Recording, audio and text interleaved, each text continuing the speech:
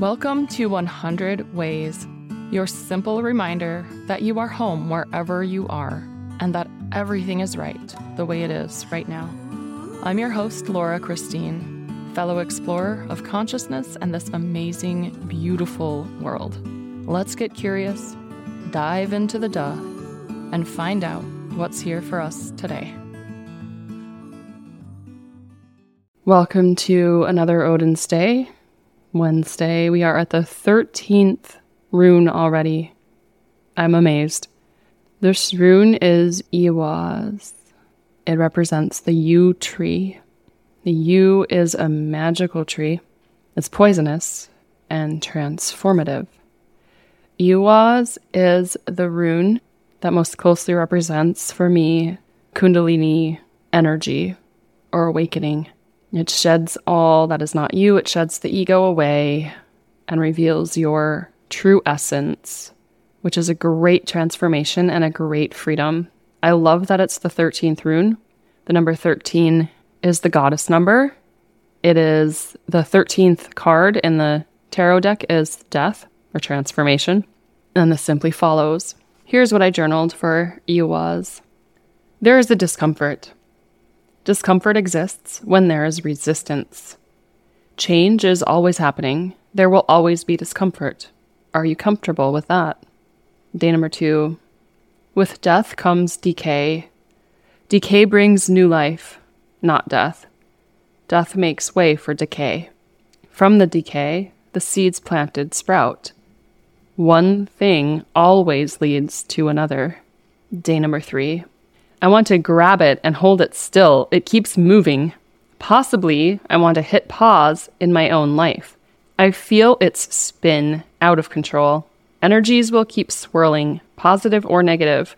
With pause, we can reset. But we have to remember to pause and change. Day number 4. There is always forward movement. There is always a pull forward. Life continues moving. Stasis is death. Day number 5. Without the below, there is no above. At least not in this realm. Without hell, there is no Valhalla. Not that either is particularly nice. Without hell, there is no heaven. Not that either is particularly great. Without the above, there is no below. One must have both for a full life. One can't have a life without both. As above, so below. Then why strive for either one? Day number 6. It is the spiral of Kundalini. It's recycling. It's recycled. Goes up, goes down, goes up again and back. It cycles repeatedly. This level, awake. Next level, awakening. Never stops. Day number 7. I kept hearing, he was, as in, he was. He's not now. And it doesn't mean dead, it just means different. Let go of what you were and be what you are becoming. Day number 8. There is an excavation and death. What has died is not buried. It is rather lifted up, pulled out. This is not a bad thing. The worst is to keep death within, festering, decomposing one's life. Let death rise, release. Let life fill the void. I'm going to pull that one out and talk more fully on it tomorrow. Day number 9. Death and change need not hurt.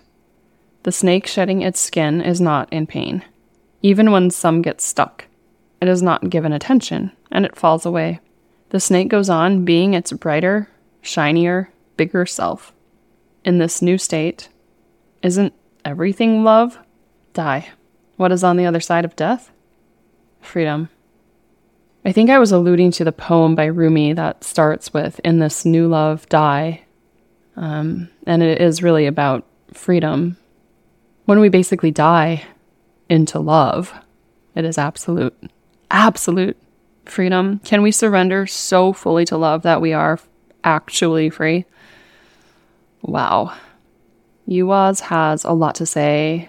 It is a very powerful rune. And if you'd like to work with the runes, you can do that at laurachristine.us and book yourself a session. You can also support the show or listen to any of the episodes. And I'd love to hear from you. Until tomorrow when I pull that day 8 stuff out and talk about it a little bit more, I am sending all the love and then some more. We'll talk tomorrow. Thank you for being here. I would love to hear from you.